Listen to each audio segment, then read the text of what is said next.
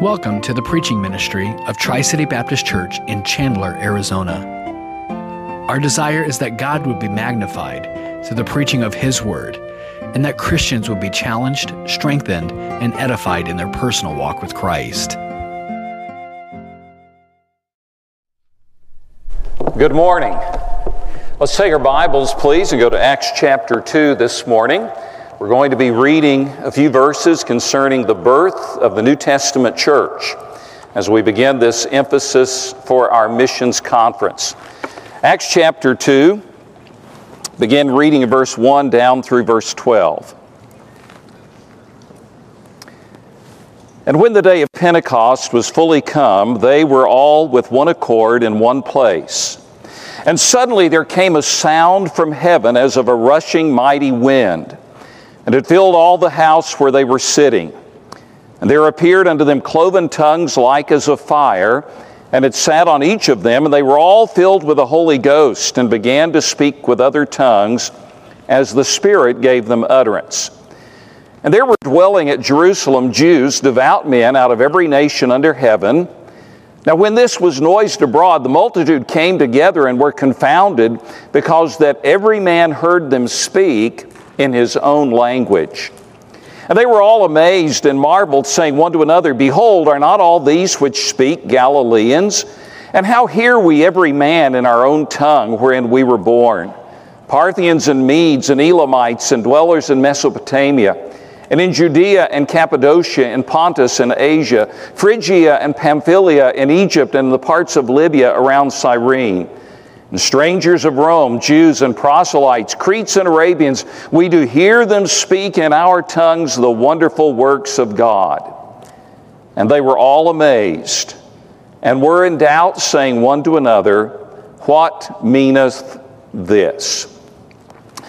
In Acts chapter 2, at the beginning of the church, on the great feast day of Pentecost, there was confusion by those who heard the gospel in their own language. What does this mean? And I submit to you today that 2,000 years later, there is still a great deal of confusion about the spiritual truths of Christianity.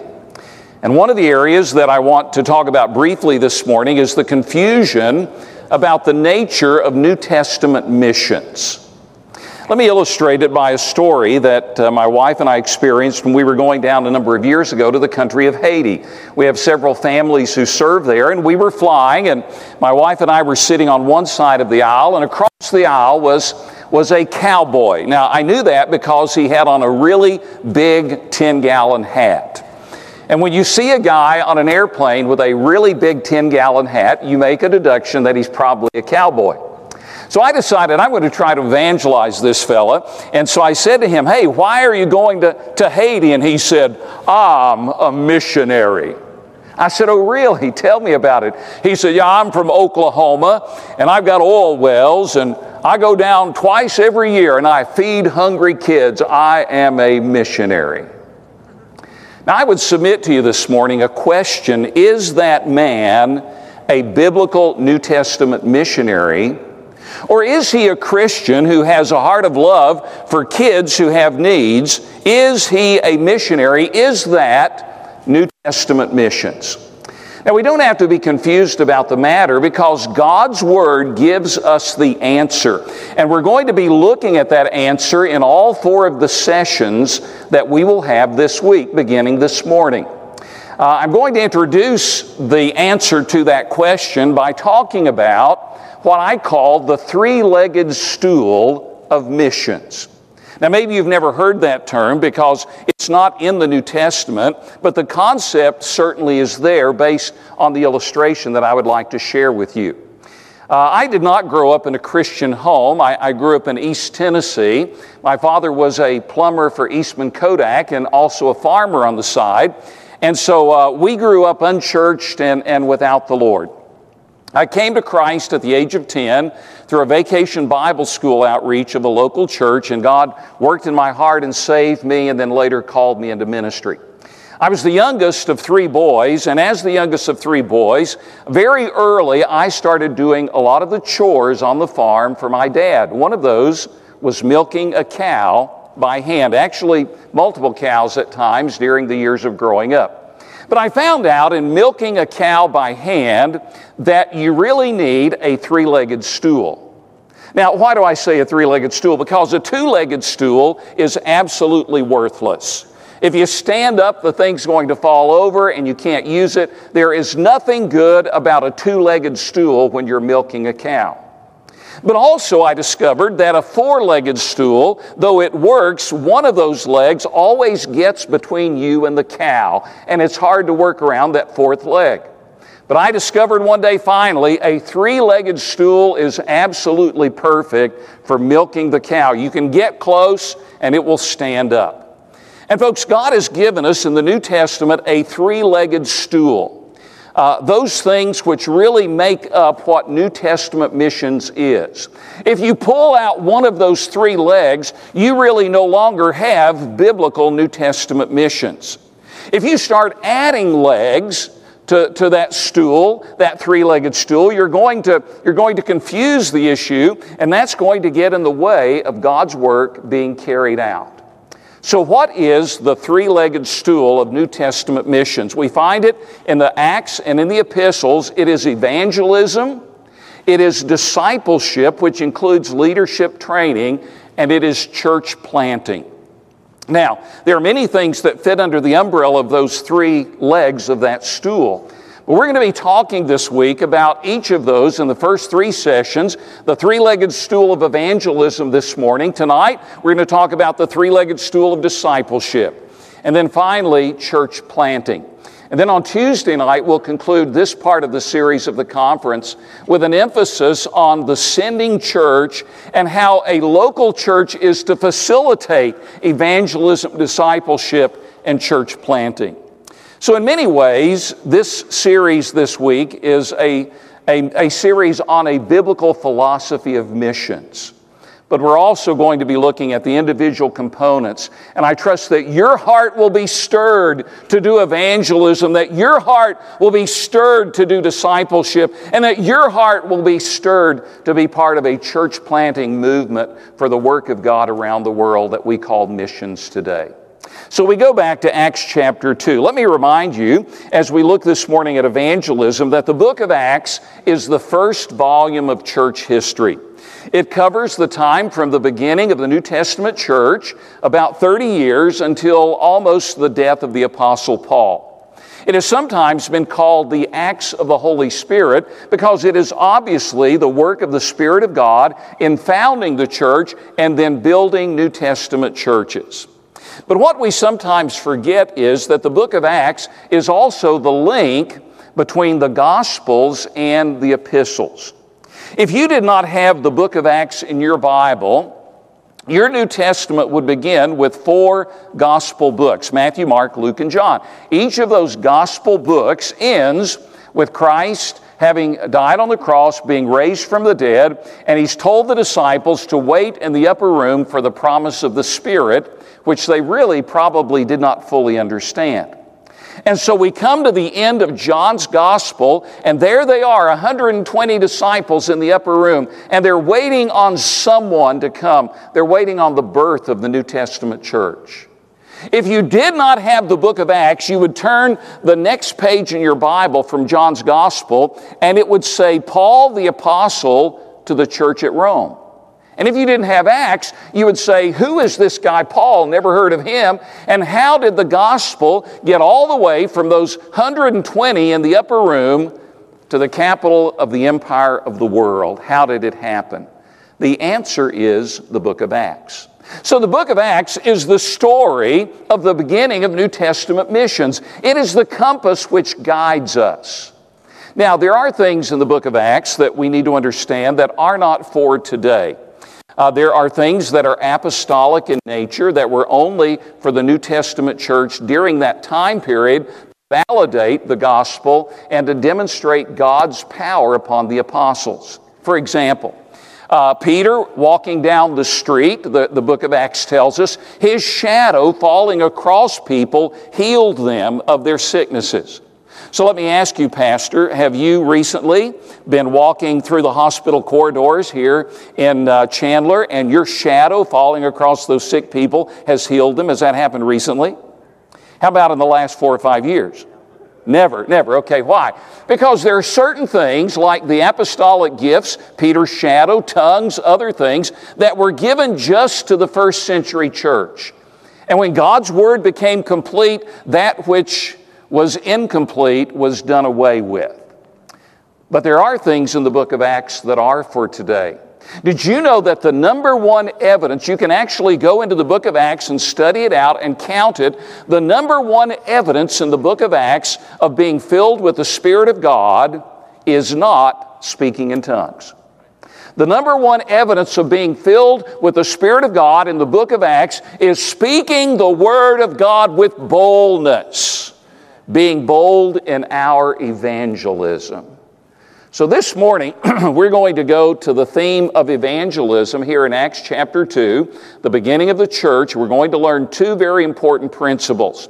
First of all, the force of evangelism, which is found in the priority of preaching, and the focus of evangelism, which is found in the person and work of Jesus Christ. So let's begin. First of all, the force of evangelism. We read the story.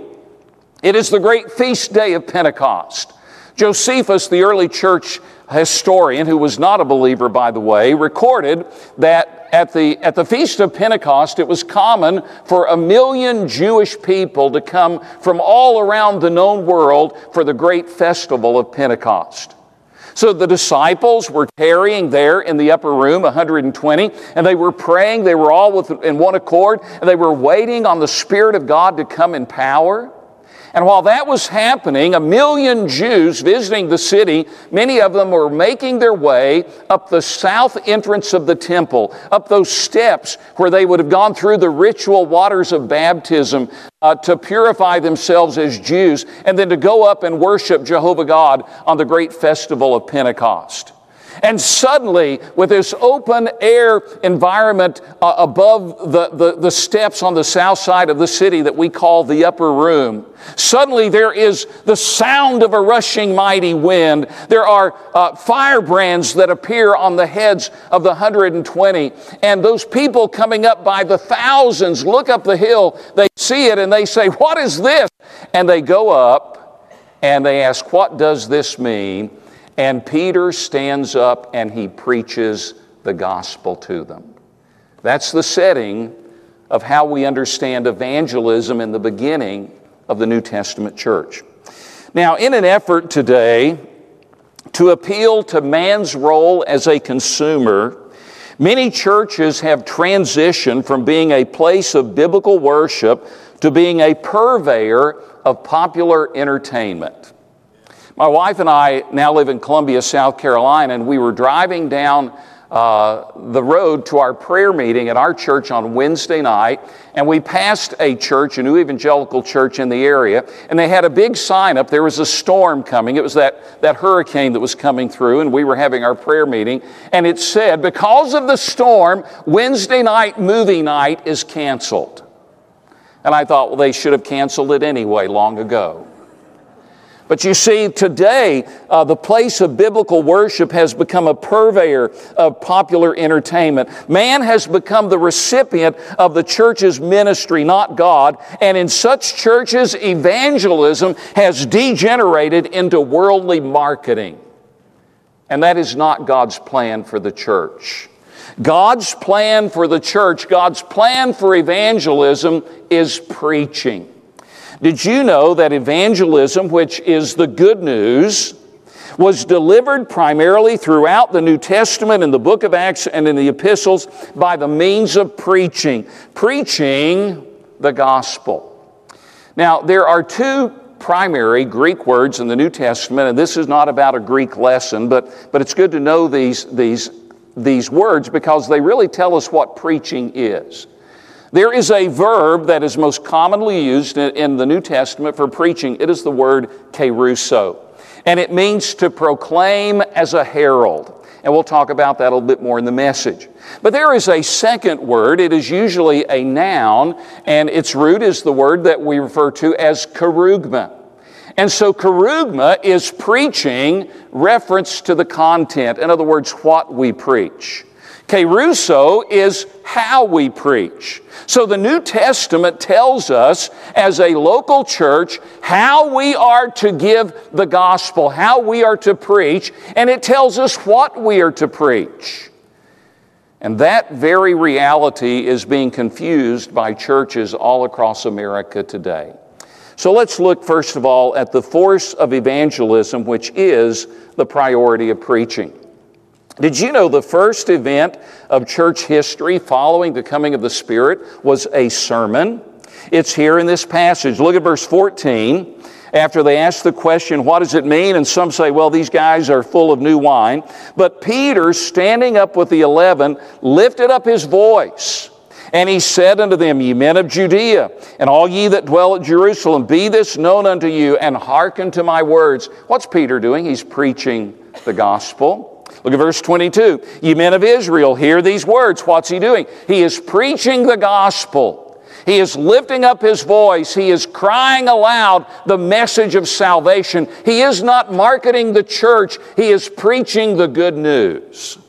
And that is what God has given us as our responsibility in missions in this church age. You know, it's very interesting that the book of Acts is largely the record of apostolic preaching. Acts chapter 4, verse 2 records that the Jewish officials were upset because the apostles, quote, taught the people and preached through Jesus the resurrection of the dead. Acts chapter 8, verse 4, they that were scattered abroad went everywhere, what? Preaching the word. Where did the apostles get such an emphasis? They got it from Christ. Matthew 4:17, Jesus began to preach.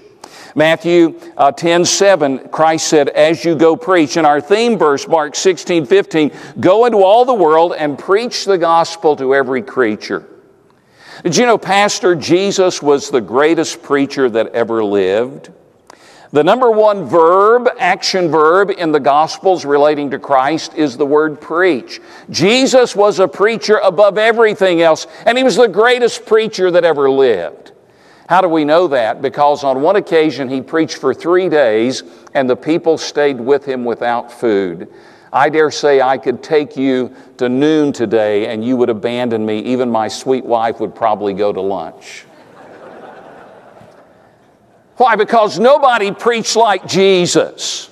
And though, folks, we can't preach like Jesus in the sense with his power and authority as God, he has given us authority and he has commanded us to go into all the world and to do the same thing to every creature. It is the priority of preaching in the New Testament church.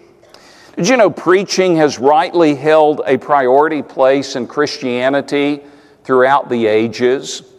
And those who study revivals understand that you cannot separate a biblical long-term revival from the power of preaching. The Reformation was initiated and largely spread after 1,000 years of darkness. Martin Luther called the period from 500 to 1500, when the Roman Catholic Church held Europe in the bondage of darkness. He called it the devil's millennium. But when that devil's millennium was broken, it was broken by the preaching of the gospel, by men like Luther, Calvin, Zwingli, and Knox. Someone asked Martin Luther one day, why do you preach like you preach? None of the other priests do that. And Luther said, I preach like Jesus Christ died on the cross yesterday, like he rose from the dead today, and like he's coming back tomorrow. That's how I preach. And that kind of preaching shook Europe and brought Europe out of the bondage of the Dark Ages. 17th century Puritanism in the back streets of London and Holland was emphasizing sound biblical preaching. The Great Awakening of the 18th century under George Whitefield, John Wesley, and Jonathan Edwards was a preaching movement. And the 19th century saw great evangelists and pastors who were preachers such as D.L. Moody, Charles Haddon Spurgeon, Joseph Parker, and Alexander McLaren. God uses preaching for his glory in the church age. That's how we spread the good news. Even the architecture of church history reflects the priority of preaching. Did you know during the devil's millennium from 500 to 1500, if you had gone into a Roman Catholic church, even as you would see today, there would not be a pulpit in the center of the church because preaching was not important. What you would see would be the altar because Mass is that which is important to the Roman Catholic system. But with the beginning of the Reformation, the lectern, if there was one at all in the Roman Catholic Church, would have been over at the side. Gradually, it was moved from the time of Luther till today, until if you go into a biblical Bible preaching church in their auditorium, there will be a pulpit front and center because God has ordained preaching the gospel. And the church must preach the gospel. But tragically, in so many churches today across America, the pulpit is being replaced by a stage because the preaching of the gospel is being replaced by entertainment and the apostasy of our land. So God has put a priority on preaching. Now, what is this preaching that we're talking about? You say, well, Brother Steadman, you're talking about our pastor on Sunday standing up preaching the Word of God. No, I am not talking about that. Now, I hope that if your pastor ever abandoned the Word of God, you would throw him out on his ear, because the pastor is to be faithful in the preaching of the Word of God. But this word kerusso, which means to proclaim as a herald, is not just used in the book of Acts of pulpit ministry like I'm doing this morning. It is actually used very commonly for one-on-one evangelism. Now, I want to make sure you understand that I believe that the pastor of the New Testament church should be a man, because the Bible makes that requirement. But folks, every person in this room is to be a preacher of the gospel, because we are to go and as a herald of the King, we are to give the good news and tell them that Jesus died and was buried and rose again, and we call them to accountability. We are to be heralds of the King because the King died to save us from our sins. You say, Brother Steadman, I really don't understand how preaching is one-on-one evangelism when what you're doing this morning is preaching. Maybe I could ask the question this way: what is the difference between teaching and preaching? We're going to have Sunday school a little bit later, Adult Bible Fellowship, I believe it's called here, and there's going to be some teaching going on. What is the difference between teaching and preaching? And it's found in the concepts of the New Testament, both by word meaning and by example. Teaching is primarily instruction. It is giving the truth. Kerusso is proclaiming that truth as a herald and calling people to action based on that proclamation. So we are to preach the gospel here in this pulpit, and you and I are to preach the gospel daily from house to house and door to door and job to job and airplane to airplane. We are to be heralds of the gospel. That's how God has ordained the building of His church. You say, Brother Steadman, what if I'm going to be witnessing to my friend? You know, this morning you're in the pulpit and you have on your suit and you're using broad gestures and you're using your big voice. Well, I'm doing that because the context demands that.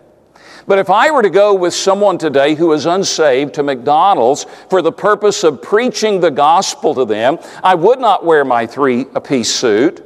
I would not stand up by the table in McDonald's and with my big voice say, let's open our Bibles to Acts chapter 2. I wouldn't do that. I would use my quiet inside voice, and I would tell them of Jesus Christ and His salvation. You say, well, Brother Steadman, what makes preaching preaching? It is not how loud your voice is. It is not how broad your gesture is. It is the authority behind the gospel of thus saith the Lord. God has commanded all men everywhere to repent. And we can do it with a soft voice and kind, weeping words. But we are with authority to deliver the message, the good news. We are to proclaim it as a herald. So let me ask you a question this morning. When is the last time that you, as a believer in Jesus Christ, have on purpose sat down with someone else and gone through the Scriptures, and with love and with a tear in your eye, you have boldly proclaimed the glorious gospel of Christ to them. When is the last time? God's plan for the church is preaching the gospel.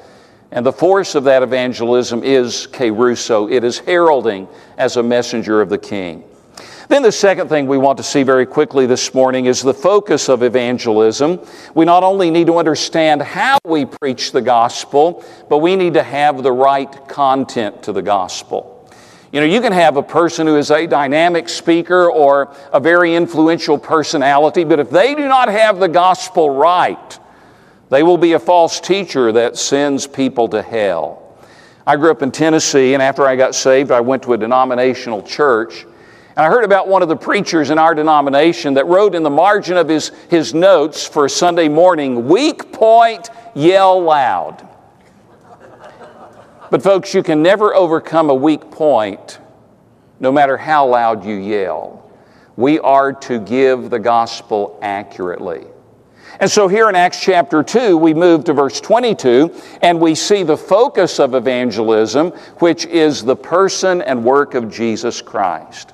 It is the kerugma. It is the content. So the word to preach, which is a noun, the kerugma, is that which we are to preach. And Peter is going to set an example for us about what we are to preach. You know, there's a lot of confusion today about what we're supposed to preach. Pastor, I heard about someone at a community who came to me and said, "Pastor, I shared the gospel with someone last week." And I said, "Wonderful, tell me about it." They said, "Well, I told them what a great church we have." Now, folks, don't misunderstand. It's great to tell people what a great church you have and what a great pastor you have and how much you love Tri-City Baptist Church, but that is not the same as preaching the gospel. It's good to invite people to church, but that's not the same as you individually evangelizing. So what are you to be telling people if you are preaching the gospel to them? Well, let's go back to chapter 2, verse 22. Again, what has happened here?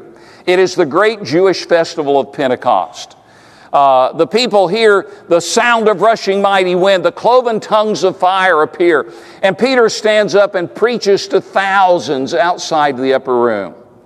And those thousands are saying, "What does this mean?" We read about it in verse 12 a moment ago. And Peter stands up and says, "This is about Jesus, and it's about the last days." Look at verse 17. He says, quoting from Joel, "And it shall come to pass in the last days, saith God, I will pour out my Spirit upon all flesh." Peter is saying it's about the last days. Now that's a really significant point in this text, because in the Old Testament economy, and remember we're still in the Old Testament economy in the beginning of Acts chapter 2, the last days referred to the first coming of Messiah. You know, in the New Testament era, we have the word phrase, the last days, refers to the second coming of Messiah. So we understand that. So Peter is saying, you ask what this is all about? It's about the last days. And that means Messiah has come. And so these Jews are going to say, Messiah is here. Where is our Messiah? And Peter's going to say, you killed him about 2 months ago on a cross. And they're not going to accept that. I mean, folks, it's hard for us to imagine the shock of these people when Peter tells them it's about Jesus and you crucified them, and they do not believe. So Peter is going to lay out, much like a lawyer, a legal argument for who Jesus is and what he came to do, and he gives 4 points to the gospel presentation, to the kerugma. And folks, if you are giving the gospel and you do not include these 4 points, you do not really include all of the gospel. I remember as a young man, I went away to Bible camp. I was in a denominational church, and we had a Campus Crusade for Christ came to do evangelism training at our camp. I was a teenager. And they said, this is how you present the gospel. Point number 1, God loves you and has a wonderful plan for your life. Now, folks, I know that God loves us and sent Christ to die for us, but I could not find anywhere in my Bible where the New Testament church began the gospel with God loves you and has a wonderful plan for your life. As a matter of fact, if you don't get saved, that plan is not good at all. So what is the gospel? Peter gives us 4 points. Number one, he begins with the deity of Christ. Look at verse 22. You men of Israel, hear these words. Jesus of Nazareth, a man approved of God among you by miracles and wonders and signs which God did by him in the midst of you, as ye yourselves also know. Peter is saying that you must believe that Jesus Christ is God. You say, Brother Steadman, where do you find that in that statement? He uses a reference here to the miracles that Christ did, and he calls them wonders and signs. Now, these are not three different types of miracles. They're actually the same. Jesus did miracles, and the people wondered at them. We've never seen anything like this. But then Peter says these are signs. Signs of what? What's Peter saying? John Polhill in his commentary correctly makes the point. Throughout Acts, the term wonders only occurs in conjunction with signs, a testimony to the fact that mere marvels have no value in themselves except as they point beyond themselves to the divine power behind them and so lead to faith. End of quote. Polhill was right. Peter was saying, look, folks, these signs that you wondered at are signs that Jesus is God. He was a man approved of God among you. He is God, and you must believe that He is deity. Now, that is exactly what Jesus preached. You remember Jesus said to the Pharisees, if ye believe not that I am Jehovah, ye shall die in your sins. And in John's shorter epistle, he said, if you do not believe that Jesus Christ is God come in human flesh, you are not of God. Folks, people who do not believe that Jesus is God have not yet come to Christ. And that's where we begin with the gospel. We preach the deity of Christ. And then number 2, verse 23, Peter moves to the death of Christ. He says, him being delivered by the determinate counsel and foreknowledge of God, ye have taken and by wicked hands have crucified and slain. There would be a question the Jews would have been asking in their minds, though it's not recorded here.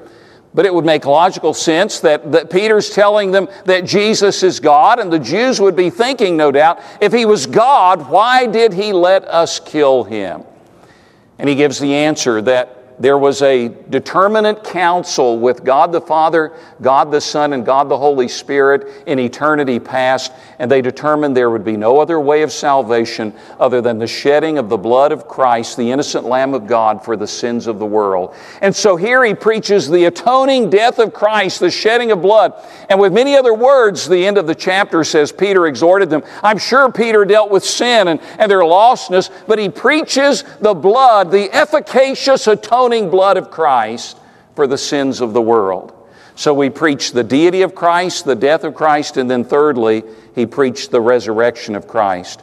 Verse 24 down through verse 32, we don't have the time to read it all, but he gives 9 verses quoting from the Old Testament prophet David, who was also a king, that God would not leave his soul in the realm of the dead, but would raise him from corruption. And so he quotes David, verse 24, whom God hath raised up, referring to Christ, having loosed the pains of death, because it was not possible that he should be held of it. Look at verse 32. This Jesus hath God raised up, whereof we all are witnesses. He preaches the bodily resurrection of Jesus Christ from the dead. Folks, what difference does it make if a man died on a cross 2,000 years ago and he loved everybody, but if his body is still in a grave today, he just died like a lot of other men died? But if that man was God and is God, and he died and shed his blood for the race of humanity who can be saved by his grace, and he rose bodily and he's alive today, and he's alive and he's been exalted, that makes all the difference, and that is the good news of the gospel. But you know what the good news of the gospel is? Because he lives, we shall live also. That is the glorious work of redemption. So he preaches the resurrection of Christ. And then number 4, the fourth point that we've got to boldly proclaim is the exaltation of Christ. Look at verse 33. Therefore, being by the right hand of God exalted, and having received of the Father the promise of the Holy Ghost, he hath shed forth this which ye now see and hear.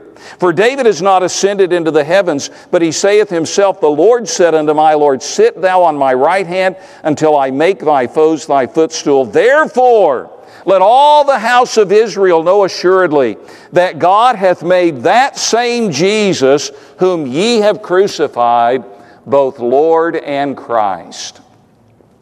Now, folks, this is a really important statement at the end of verse 36. God has made Jesus to be Lord and Christ. We can very literally translate that. God has placed him in the position of being Lord and Christ. What does it mean? It's a Jewish phrase.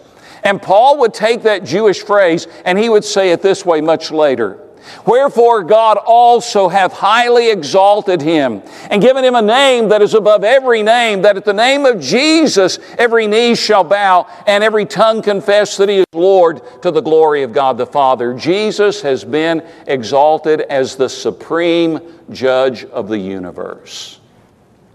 Let me close with an illustration. As you preach the gospel, the deity, the death, the resurrection, and the exaltation of Christ, you are preaching to people who will someday look face to face with Jesus Christ, and they will be judged by him. You know, Pastor, I had a young man came back from Bible college who had bought into contemporary ministry, and he said to me, Pastor, we need to make the gospel relevant. And I said to him, do you understand that that's blasphemy? There is nothing we can do to make the gospel relevant or even more relevant, because there is nothing more relevant than the fact that he's God and he died and rose and he is the supreme judge and every man will stand before him. Folks, someday if you know Christ as your Savior, you will not be at the great white throne judgment. You'll be at the judgment seat of Christ, and you'll look into the eyes of a Jewish man who was raised from the dead, who is also God, and he will be the judge of your service. Not your salvation, but your service. It's called the judgment seat of Christ. If you do not receive Christ as your Savior and you die in your sins, one day you'll be called out of hell and your body will be raised out of the grave, and you will stand and you will look into the face of a glorified Jewish man who has the prints on his brow and in his hands and his side, and his eyes will be as a flame of fire, and he will say to you, depart from me, I never knew you, and you'll be cast into the lake of fire. Folks, there is nothing more relevant than the fact that Jesus Christ has been made the supreme judge of the universe, and every man will stand before him. So the people respond. We don't have time to develop it. I've got 1 minute and I'm done. It says that they were stabbed. The word pricked is used in our Bibles. It means the Holy Spirit stabbed them, and they said, men and brethren, what shall we do? We're guilty. And Peter used one word, repent. Change your thinking about the person and work of Jesus Christ and receive him and him alone as your personal Savior, and you'll be saved, Peter said. And 3,000 got saved that day, and the church was founded. And folks, that's still God's plan for the church, to preach the gospel and to see people repent and believe and be saved, and lives to be changed. How are you doing in preaching the gospel? Let's bow our heads. Every head bowed, every eye closed.